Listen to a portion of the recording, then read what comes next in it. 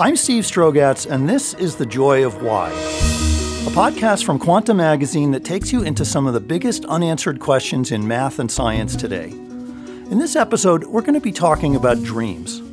What are dreams exactly? What purpose do they serve? And why are they often so bizarre? We've all had this experience. You're dreaming about something fantastical, some kind of crazy story with a narrative arc that didn't actually happen, with people we don't necessarily know, in places we may have never even been. Is this just the brain trying to make sense of random neural firing? Or is there some evolutionary reason for dreaming? Dreams are inherently hard to study. Even with all the advances in science and technology, we still haven't really found a way to record what someone else is dreaming about. Plus, as we all know, it's easy to forget our dreams as soon as we wake up, unless we're really careful to write them down.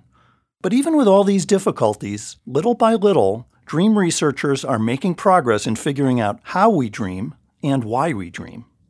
Joining me now to discuss all this is Dr. Antonio Zadra, a professor at the University of Montreal and a researcher at the Center for Advanced Research in Sleep Medicine. His specialties include the study of nightmares, recurrent dreams, and lucid dreaming. He's also the co-author of the recent book, When Brains Dream, Exploring the Science and Mystery of Sleep. Tony, thank you so much for joining us today. Thank you for having me. I'm very excited to talk to you about this. So let's start with thinking about the science of dreams as you and your colleagues see it today. Why are dreams so hard to study? One of the biggest difficulties in studying dreams is that we don't study dreams directly. What we study are dream reports, either what people tell us they dreamt about or what they write down. So much of the work is done, if you want, after the fact. Even when dreams are studied in the laboratory, you can look at what's going on in the brain or body while the person is dreaming, for instance, in REM sleep. But what they are dreaming about at that moment, we usually can only know once we wake up the individual and he or she tells us about the dream they were experiencing. So dreams are a private, subjective experience, but these challenges in studying dreams aren't unique to dreams. You find them in many other areas. For instance, in the study of pain. When we study pain, you can't have a machinery that allows you to see the pain. We infer it from, for instance, the adjectives people use to describe their pain. Is it a burning pain, a throbbing pain, a piercing pain? And then where it is localized, people say it's in my lower back, it's in my legs. But again, these are private subjective experiences, and these challenges are true of many subjective states that human beings have. Such an interesting analogy. It never occurred to me to think of it like that. Let me try asking you to define dreams. I know this is going to be a tough one because in any scientific field, giving a definition is often, say, what is life, But let's try. What is a dream? What are the characteristics of dreams? Unfortunately, there's no universally agreed upon definition of dreams. So for some researchers, dreams are elaborative, narratively driven creations of the brain that are located somewhere, that have temporal dimensions, that involve emotions, often some form of social interaction. And so these are closer to the kinds of dreams people often will recall when they awaken in the morning, typically out of REM sleep. But for other researchers, dreaming refers to any form of thinking or perceptual elements that are experienced during sleep. And so this is often referred to as sleep mentation. And so depending on how you can define them, dreams can be these relatively isolated images or thought patterns. They can be geometric images that dance before your eyes as you are falling asleep, or they can be these rich, narratively driven, immersive experiences. And depending on how you define them, you're probably studying various elements or various forms of expressions of dreams. But then again, the same question can arise if we ask, how do you define consciousness? What constitutes consciousness? And so There are minimal forms of consciousness, like when you're sort of groggy and just wake up in the morning, or when you're transported by beautiful music or fully immersed in a film in the midst of a horrible fight with your spouse or your boss at work, or madly in love. I mean, these are all different forms of consciousness. And again, people who are blind, deaf, or have restricted sensory modalities, paralyzed, they also have consciousness, but again, the range of their subjective experiences vary tremendously. And I think the same holds true for dreams. Do we know how our brains create the images associated with dreams? The short answer is no. And the more nuanced answer would be we're slowly getting there. Because dreams can occur across different stages of sleep, and that what brain areas are activated across these different sleep stages vary greatly, and as does the general neurochemistry of the brain, it leads to sort of conflicting views. But we know, for instance, if we take the most vivid dreams, those that tend to occur in REM sleep, well, we know that the secondary visual areas are activated. And that makes sense because dreams are highly visual experiences. So the primary visual areas aren't activated for the simple reason that your eyes are closed. There's no visual input entering through your retina. So your brain is creating this. We also know that your motor cortex, the part of your brain that controls motor movement, is activated. And that probably is one of the things that helps give us the impression that we are moving through a real three-dimensional physical world in our dreams. We know that the limbic system is also activated in the amygdala, which probably helps explain why many dreams contain various degrees of emotions. So we are emotionally engaged in them. And we know that parts of the prefrontal cortex, the part of your brain that sits about an inch or so above your eyes, is deactivated. And so this also explains why these areas of the brain are important for what we call executive functions, judgment, critical thinking, planning, things that are usually absent in our dreams. So we're starting to have a better idea of how different brain areas work together to create these just general features of our dreams. What is more of a mystery is how the brain goes about selecting specific images and how it weaves them together and why. What about the aspect of dreams and memory that has to do with memory of events during waking life? It's been proposed that dreams do something to help us remember. But what? I mean, what's the right statement? What do we think today? Maybe to take a step back, we know that sleep plays a very important role in different forms of memory. So we know, for instance, that different stages of non-REM sleep help consolidate our memories. So this is more similar to if you're learning facts and you want to remember facts. In REM sleep, we know that our memories are more associated to our knowledge of the world, our semantic understanding of the world. So it's not so much about facts, but when and how do you use these facts? So non-REM sleep is sort of more important to make you smart, if you want, and REM sleep is what allows you to be a little bit wiser. Now, we think that dreams may play a role in some of these processes. We know that unlike some of the conceptualizations of dreams from the 70s and 80s from neurophysiologists, dreams are far from random. Our brain clearly shows a preference for incorporating emotionally salient experiences from our waking life, but then it does things that it cannot do in wakefulness. Namely, it takes that experience and searches through all of its memory banks for weakly associated experiences that tie into it. And why would it do that?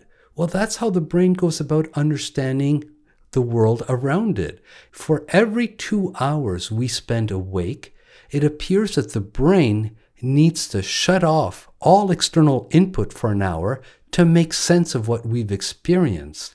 And that is what sleep is, in part. One idea is that dreams play a role in this, by going, well, we've experienced this today. What usefulness might this have in the future? Well, there's this famous saying that memory is not about the past, memory is about the future. And what is meant by that is that the reason you can remember things is not so that when you're retired and having a drink with an old friend on your porch, you can go, oh, remember when we were kids and we took that ride out to the lake. That's not why we've evolved to have capacities for memory. Memory is what allows you to, when you're driving down the road and you look in your rear view mirror and you see these flashing blue and red lights, to go, oh yes, that's an emergency vehicle or a police car. I need to move to the right and let it pass. It's what allows you to predict and understand what unfolds before you and to make the correct reactions and interpretations of the world around you. And so dreams take in what we've experienced, and this is probably due to the particular neurochemistry of the brain when it is asleep, specifically in REM sleep. It seeks out weak associations of this. So your brain is sort of opening drawers and goes, does it fit with this? Does it fit with this? And depending on how you react in your dreams, your cognitive reactions, your emotional reactions, your dreaming brain uses this information to say, yes, this is a useful connection. Yes, this is a plausible link. And this is what helps us build our understanding of the world. So when we wake up, we literally wake up with a somewhat clear day-by-day understanding of ourselves and the world around us. The other thing that I think people often take for granted or don't give enough weight to is that when we dream, the brain does two amazing things. It does lots of amazing things, but two in particular. It creates you. You have a body, you see things, your dreams are often from a first-person perspective, but it also creates your dream environment, including everyone you meet. I mean, you got to keep in mind that you are in your bed asleep. You're not hearing things from the outside world, you're not seeing things, yet you're immersed in this environment where you are talking to people, where you are hearing them speak back, and even in phenomena such as lucid dreams, dreams in which you know that you are dreaming, you have little idea of what happens next in your dream. Your brain is keeping this information from you. So in a lucid dream, you might make a dream character appear, for instance. But then if you ask them a question, who are you? What are you doing in my dream? What is the most important thing I should remember out of this? You have no idea what the character is going to say. But your brain does. Your brain is what is creating this character. And so when people say, oh, you can do anything in your dream, or you are the producer and main actor of your dreams, I don't think that's correct. You're not at the wheel of the dream construction process. Your brain is, and your brain intentionally keeps much of the information of what's going to be happening next and how things unfold away from you. Why? Because it needs to know how you're going to react to this ever-evolving narrative, which dreams also have all kinds of shifts in their structures, in times of place and locations and transformations. That's part of their inherent bizarreness. But this is a reflection of all the weak associations that your brain is exploring, but it's also trying to see how do you react to that. And so we think that, again, dreams play a role in our understanding of the world, and our understanding of the world is largely based on what do we remember of it and what sense do we make of these events. And much of this is semantically based. If I say I had an accident, the word accident has all kinds of associations and meanings for us. Same things for objects. Forest and a glass and wine, all of these things have different meanings to us. And so when you dream of a glass, there is no physical glass in front of you. Your brain is creating that, and you have all kinds of metaphors and associations to that simple object. Now, if we think about interpersonal relations and things infinitely more complex, all these associations get even greater and more complex as dreams unfold. You've gone in so many interesting directions there. I mean, the one that's really hitting me is this philosophical one that is so profoundly mysterious, where you use phrases like your brain is keeping certain things from you. And it makes me wonder who's the you in that sentence, because most people think of their brain as themselves, but clearly there's something more subtle going on. Absolutely. And some people argue that the same can be argued for waking consciousness, and that's debatable. But I think that when it comes to dreams, this unique form of altered consciousness, that's a lot less debatable. A very concrete example of how also your brain uses your reactions, your thoughts, to then how they feed back into how the dream evolves. I can give you two examples. Sometimes people have these delightful flying dreams. And so they're soaring through the air and looking down at the landscape and go, this is absolutely marvelous. And then the thought occurs to them, how is it that I am flying? And as soon as that doubt appears, that question appears, what almost invariably happens is that they start falling to the ground. And so dreams are this continual interplay between what the brain is, the environment it's putting you in, and your reactions to it. And that, I think, is one of the key aspects of the functions of dreams. I mean, there are many things sleep does that we don't have to experience for it to do. So it can consolidate information, it secretes hormones, it regulates many things. And all of that is done without a conscious experience. So one question is, why do we have to experience dreams for the brain to sort of do this memory processing work? Well, I think that we need to experience it because the brain needs to dream to make sense of the world. It needs to understand how you react to the dream it's constructing and how the dream environment, which again, because it's created from your brain, is your conception of the world, your conception of your parents, of your siblings, of your work, of your self-worth, of your doubts. How does this react to what you think and do in your dreams? And this constant, ever-evolving interplay between you and the dream world, which is kept hidden from you, is all useful for your brain to make sense of your waking experiences. And so, so the you in there is really just a small part of what your brain is doing in the dreams. And again, I really think there's compelling evidence that your dreaming brain keeps much information hidden from you, if you want, and that we even see this in, as I mentioned, in lucid dreams. Good. Let's go to lucid dreams, because I mentioned there were several directions that come very naturally from what you spoke of a few minutes ago. So lucid dreams would be one. The other is, you mentioned very briefly something about neurochemical aspects of dreaming and how that's tied into the strange associations and stuff like that. So I'd like to get to that too, but why don't we start with lucid dreaming and the related theme of dream engineering. For people who haven't heard of lucid dreaming, tell us again, what is that? Lucid dreams are essentially dreams in which the person becomes aware that he or she is dreaming while still in the dream. Then, once people have this awareness, they can use this knowledge that they are dreaming to try to manipulate, or if you want, influence how the dream unfolds. So that, in essence, is what lucid dreaming is. And lucid dreaming has many interesting features, but one of them is that it opens up a whole new window into the study of dreams in the sleep laboratory. Is it something that people do sort of naturally and automatically, or do you have to be taught how to do it? Some people report having had lucid dreams all their lives, so as far back as they remember. These are a minority, a small percentage of the general population, and some of them are actually surprised when they learn that not everyone has this ability.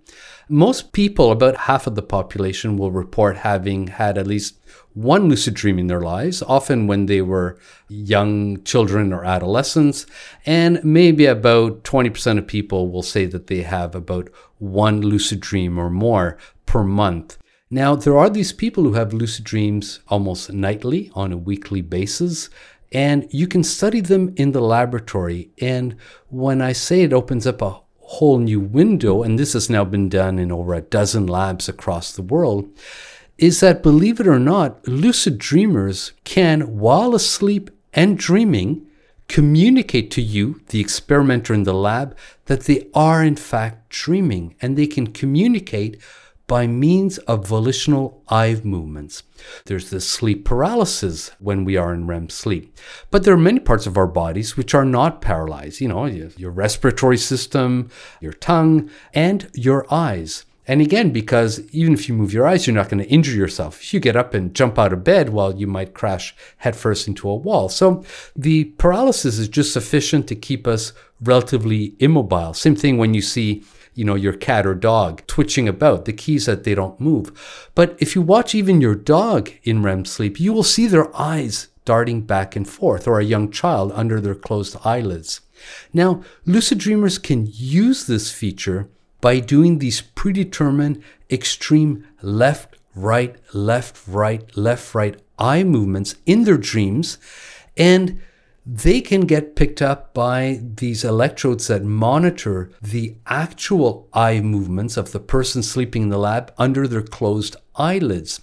So when you're looking at polysomnographic recordings of a lucid dreamer, you can see these sort of random eye movements from REM sleep, and all of a sudden you'll see these extreme left, right eye signals. And that is the lucid dreamer telling you, hey, I know I'm in a lab. I now know I'm dreaming, and here's signal 1.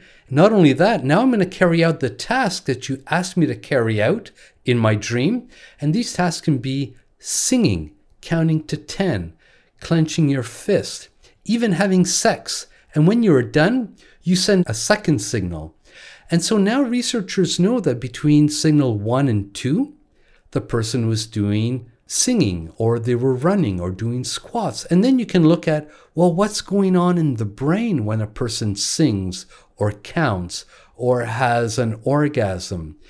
And so you sort of start getting around the problem of having to wait till the person wakes up to ask them their dream, because these people are sort of time stamping when they begin and end specific activities in their dreams. That's really quite, to me, even to this day, mind-boggling to have a participant sleeping in a sleep lab, fast asleep in REM sleep, dreaming, communicating with you. This has allowed researchers to learn more about how the body and the brain responds to different forms of dream content. And by and large, what these studies tell us is that certainly your brain, and to a lesser extent your body, respond to dreamt activities as you would expect them to respond if you were doing them while awake. Now, last year, this kind of research got taken a step further, and this gets even more science fiction-like. Two-way communication with lucid dreamers was demonstrated in multiple labs across the world, some of them based in Europe, in the States. And so here they not only had lucid dreamers do these eye signals to communicate they were lucid, but then the experimenters could use external stimuli, a bit like what some of the researchers like Alfred Murray back in the 1860s tried to do to influence dreams. So they could present, for instance, this repeated question at a low intensity. You got to find a sweet spot where it might get incorporated into the person's dreams and not wake them up. So they might ask 8 minus 6, 8 minus 6. Or they may flash some lights over their closed eyelids in the hope that these visual stimuli get incorporated. In the example of the 8 minus 6, what the people do to answer is 2 series of eye movements to say the answer is 2. And so these studies you could do with eye movements, but also you could ask them yes-no questions. And so you might ask them, do you like chocolate? And if the answer is yes, the person can try smiling, like a huge smile in their dream. And if you're monitoring muscles, facial muscles, you can actually see slight contractions around the lips. So you know the person is smiling, which is an answer yes. If you say, do you like crochet? And the answer is no, the person can really frown, like with their eyebrows in their dream. And again, if you have electrodes monitoring these facial muscles, so muscles around the eyebrows of the person, you will see a discharge, and that is an answer no. So these are rudimentary steps, but that allow not only dreamers to communicate with external experimenters in the lab, but you can also have experimenters ask questions to the dreamer and then have this two-way communication going on. So this is proof of concept that two-way communication with lucid dreamers is possible, and it opens up a whole new window to being able to actually tell people to do specific things in their dreams and look at how the brain and body respond. So if you stare at an object, if you yell, if you're listening to, glorious music, if you're at a concert, if you try to read. So it opens up a window to a whole new dynamic of studying how dreams unfold and how our brains and bodies are involved in these processes. So all of this sounds like maybe science fiction, but it's actually science. It's it's an amazing thing that you're telling us. Let me ask the sort of due diligence question that I'm sure some of our listeners have, which is, could it be a sham? Could people be faking it? Now, I'm sure, scientists doing this are responsible and know what they're doing. But just tell us some of the evidence that makes it clear that these people truly are in REM sleep. They're not sort of playing games with us, being awake, but pretending to be asleep. How do we know they're really asleep? One of the key features of REM sleep is this motor paralysis. And you can monitor the motor paralysis, and this has been done ever since sleep physiology has been studied in the labs, with a few electrodes, including some that are put under your chin. And you have a muscle under your chin that usually shows some baseline level of motor activity, even though you're not moving your chin. But this goes down to 0 in REM sleep. This is not something you can do volitionally. It's something that you only observe in REM sleep. And in these studies, these indices of muscle paralysis are intact. There's also different kinds of reflexes that are only inhibited in REM sleep. One of them is called this H reflex, and if you test for those, you also see their inhibition. So by all criteria, which is either by the kinds of eye movements that they are making, by their EEG signatures, and by this muscle atonia that is only seen in REM sleep, all of these studies show that these participants are in unequivocal REM sleep. So they're not faking that. Now, other people could certainly fake that at home and say, oh, I'm doing X, Y, Z. And not only is that possible, I think it's actively being done when I examine some YouTube videos and so on. But for these studies that I was mentioning right now, there was really great care in showing that the examples that were kept for the data are the ones really where there was no doubt on any of these parameters as assessed by outside dream specialists looking at these electrophysiological signals, that this really corresponds to unequivocal REM sleep. Are you in your lab studying lucid dreaming? We have, and we've also studied outside of the lab clinical applications of lucid dreaming, including for the treatment of nightmares. But I'm particularly interested in how lucid dreaming can be used to better understand how the brain goes about creating dream characters. So for me personally, dream characters is one aspect of dreams that fascinates me the most. Again, because dream characters not only say and do things that are unexpected to us. So again, when we ask a dream character something and they answer in a way that's surprising us, because our brain creates them, I really think we are surprising ourselves in a very real sense. Dream characters also act and behave and respond in ways as if they had their own consciousness. Now we know they don't, well, probably because they're just a creation of your figment of imagination. But when you meet your ex and he or she is really mad at you, they look really mad. They have facial expressions, about how angry they are at what you have done, or if you fall madly in love, or if you're being pursued by an aggressor. These people's expressions of emotions, how they speak, their intonations, all are consistent with what we experience during wakefulness with people who are conscious entities. And so some of them are two-dimensional, like extras in a play, but other characters really give us this feeling that they are sentient beings. If just by the way they look at you, you have a feeling of being looked at by someone who really has their own perceptions of the world. And so you can use lucid dreaming to explore this. So for instance, I've been collaborating with an artist in England, Dave Green, who uses lucid dreams to create artworks, and I've had him ask dream characters to create artworks for him. Now, when he asks characters, in his lucid dreams, could you do a drawing for me, please? The responses he gets are really quite intriguing. So he had one gentleman tell him, well, I can't draw. And when Dave asks him, well, why is that? He goes, well, because I'm from Czechoslovakia. He had another woman who said, could you draw? And then she goes, oh, of course. And she goes, I'm excellent at drawing. I took lessons when I was a child. So she's elaborating this whole story about, that's surprising Dave about how she has all these skills.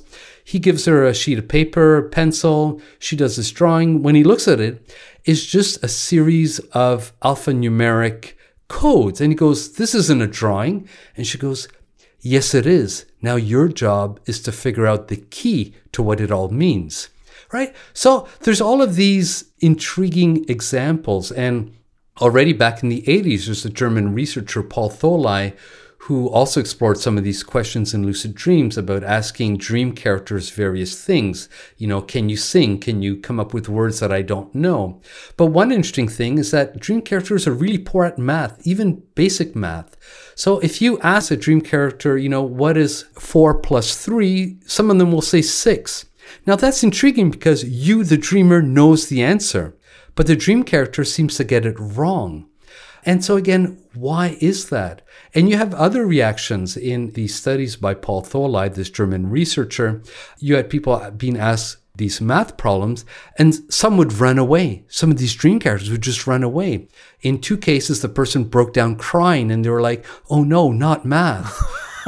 Hey, we're used to that. I'm a math professor.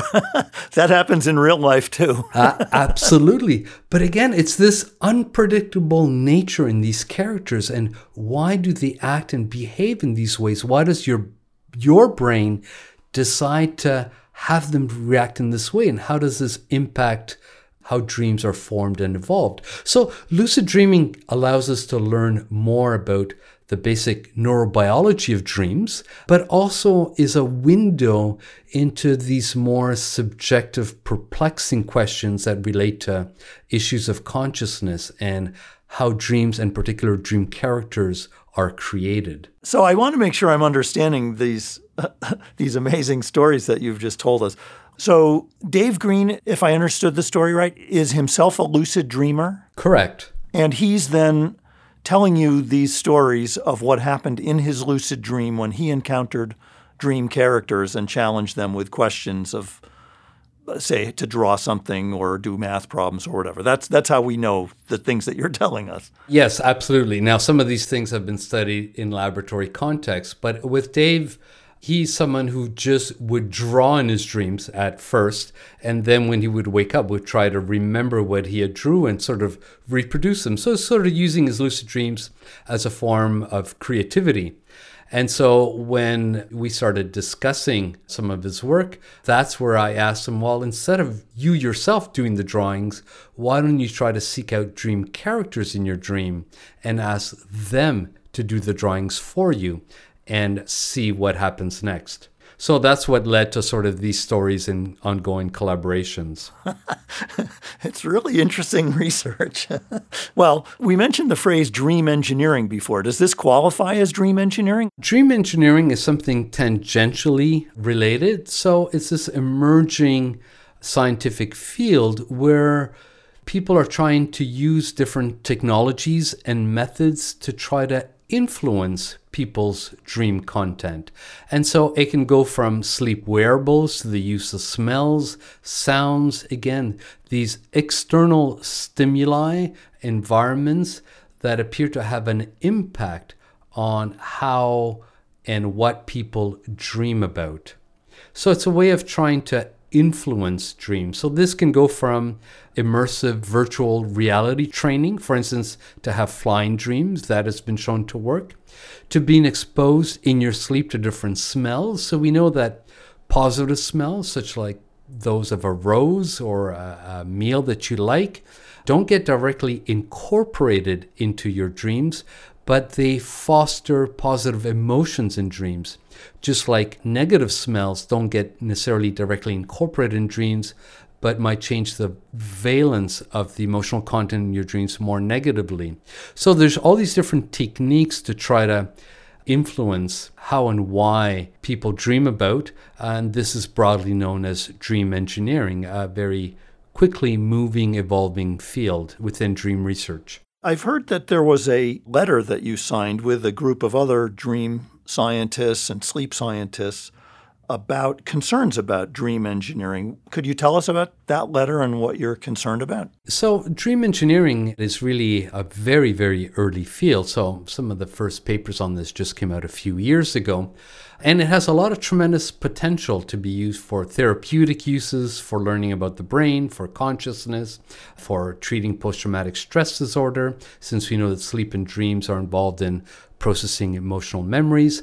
But like in many new technologies, it also has potential downsides, and to some of us in the field, really scary potential applications. And I'll give you some examples of this. And by the way, yes, the letter that we signed, there's over 40 sleep and dream researchers from across the world that signed this.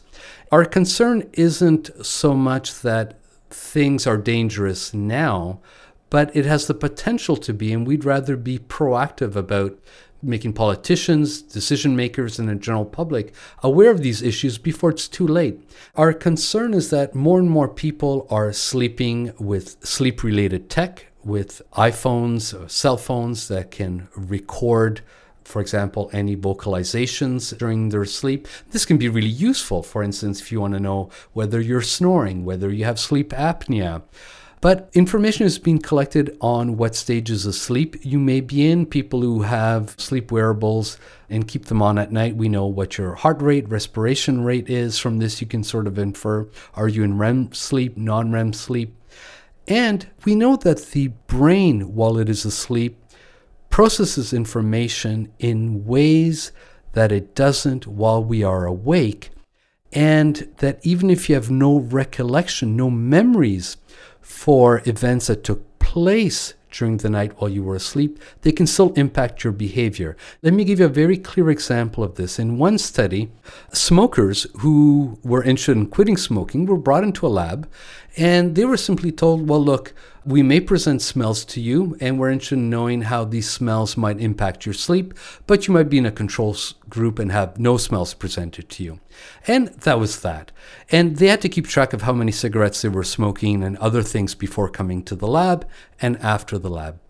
Unbeknownst to them, they were presented for a very short period of time a cigarette smell paired with, for instance, rotten eggs or rotten fish smell. And that was it. They were woken up in the morning and they were asked, do you have any recollection of, any stimuli? They would say no. Do you remember your dreams? No. And so they have no memory of being exposed to these smells. But what happens a week later? On average, they diminish their consumption of cigarettes by 30%. To me, the fascinating thing is if you do this pairing while these people are awake, it has zero impact on their cigarette consumption. So you could see that you can do things in people's sleep that are much more effective, unbeknownst to them, than if you were to do them while you were awake, because your brain is processing information in very different ways than during wakefulness. You can also change people's preference for candies. So you can ask people before they come to sleep at the lab, oh, by the way, do you prefer M&Ms or Skittles? And people will say, oh, I prefer Skittles. And during the night, you can present them with auditory stimuli saying M&Ms, M&Ms. Again, briefly, in selected periods of their sleep, they have no recollection of this. It does not wake them up. But when they are done their sleep in the morning and you ask them, oh, by the way, do you still prefer Skittles or M&Ms? And some of them will go over 70%. you know what? It's strange, but if I had a choice, I'd take M&Ms now. And if you ask them why, they don't know. They can't tell you. Again, these are just very simple examples, but this technology is quickly evolving. Now, if you think of the amount of money advertisers are willing to spend to get 30 seconds of your attention, imagine what they are willing to spend to get several hours of your attention on a nightly basis, for which you have no memory, but for which the effects might be even stronger than anything you could do during wakefulness. Now, we're not saying this exists now, but we think it's coming down the pipeline. We're bombarded with advertisement on social media, on highways, on television, before films, after films. We also believe that sleep should probably remain one area that is free of these kinds of influences. And I wouldn't want my great-grandchildren to have to pay $10 a month to opt out of advertisement in their dreams. Oh, God. I see. Talk about a nightmare. What a suggestion. Let's talk, as we're winding down here, about the future of dream research. How about we talk a little about a model that you and your colleague Bob Stickhold have proposed called Next Up? Well, this is a way of trying to explain these core features of dreams. And many theories of dreams have been fairly unidimensional, trying to explain why they are bizarre, or why they are emotional, or only as they tie to REM sleep. And so we've come up with a model that tries to explain the experience of dreams, why they are forgotten, while taking also into account what we know. And we know a lot about the general content of dreams, of lucid dreams, of nightmares, of everyday dreams, of recurrent dreams, and also of the neurobiological processes that take place in the brain while we are dreaming, and the different kinds of dream-related experiences we have across sleep stages. So Next Up basically proposes that dreaming is a unique form of sleep-dependent memory evolution, and that what it tries to do is that it tries to extract new knowledge from existing information through the discovery and strengthening of these loosely associated, unexpected, and often previously unexplored associations to our waking concerns. So we think that, as you are falling asleep, you often have these thoughts or images that may go through your mind, and that they are often related to your ongoing concerns. And this is probably part of your brain trying to tag, what is the most important thing for me to try to process later on in sleep? We also know, for instance, that in REM sleep, you have reduced or absent levels of a neuromodulator called serotonin. And this probably creates a state in which the brain is biased towards accepting dream associations as meaningful. Reduced serotonin is what you see in the brain, for instance, if you take psilocybin, magic mushrooms, or LSD. And one thing that characterizes these experiences is that they are often imbued with a sense of importance and meaning. And the same thing seems to occur in REM sleep. Another neuromodulator, norepinephrine, is greatly reduced in REM sleep. And this is what allows us to usually keep a focus, to plan ahead. And so this is probably also one reason why dreams are hyper-associative, why there are these bizarre elements and scene shifts. They, again, reveal how the brain is trying to explore possibilities, trying to make sense of the main events we've experienced during the day and see where they fit in with our conception of the world. So we think that the brain needs to dream. We need to have these experiences for the sleeping brain to actually make sense of the world around us as the brain constructs our conception of ourselves and the world in which we live in. And this allows us to be better prepared, or our brain to be better prepared, to predict possible future scenarios and how to best react and perceive them in the future. Oh, thank you so much, Tony. This has been a really enlightening conversation about dreaming, about sleep. It's really been a pleasure having you today. Thank you very much for having me, and I thoroughly enjoyed our exchange on sleep and dreams. We'll be back with more episodes of The Joy of Why in 2023. Is there a burning science question or a math question that you'd like to have us answer? Send us an email at joy@quantamagazine.org to let us know. In the meantime, check out the Quanta Science podcast on all the platforms where you listen to podcasts or at the Quanta Magazine website. Thanks for listening, and we hope you'll join us next time for more of The Joy of Why. The Joy of Why is a podcast from Quanta Magazine, an editorially independent publication supported by the Simons Foundation. Funding decisions by the Simons Foundation have no influence on the selection of topics, guests, or other editorial decisions in this podcast or in Quanta Magazine.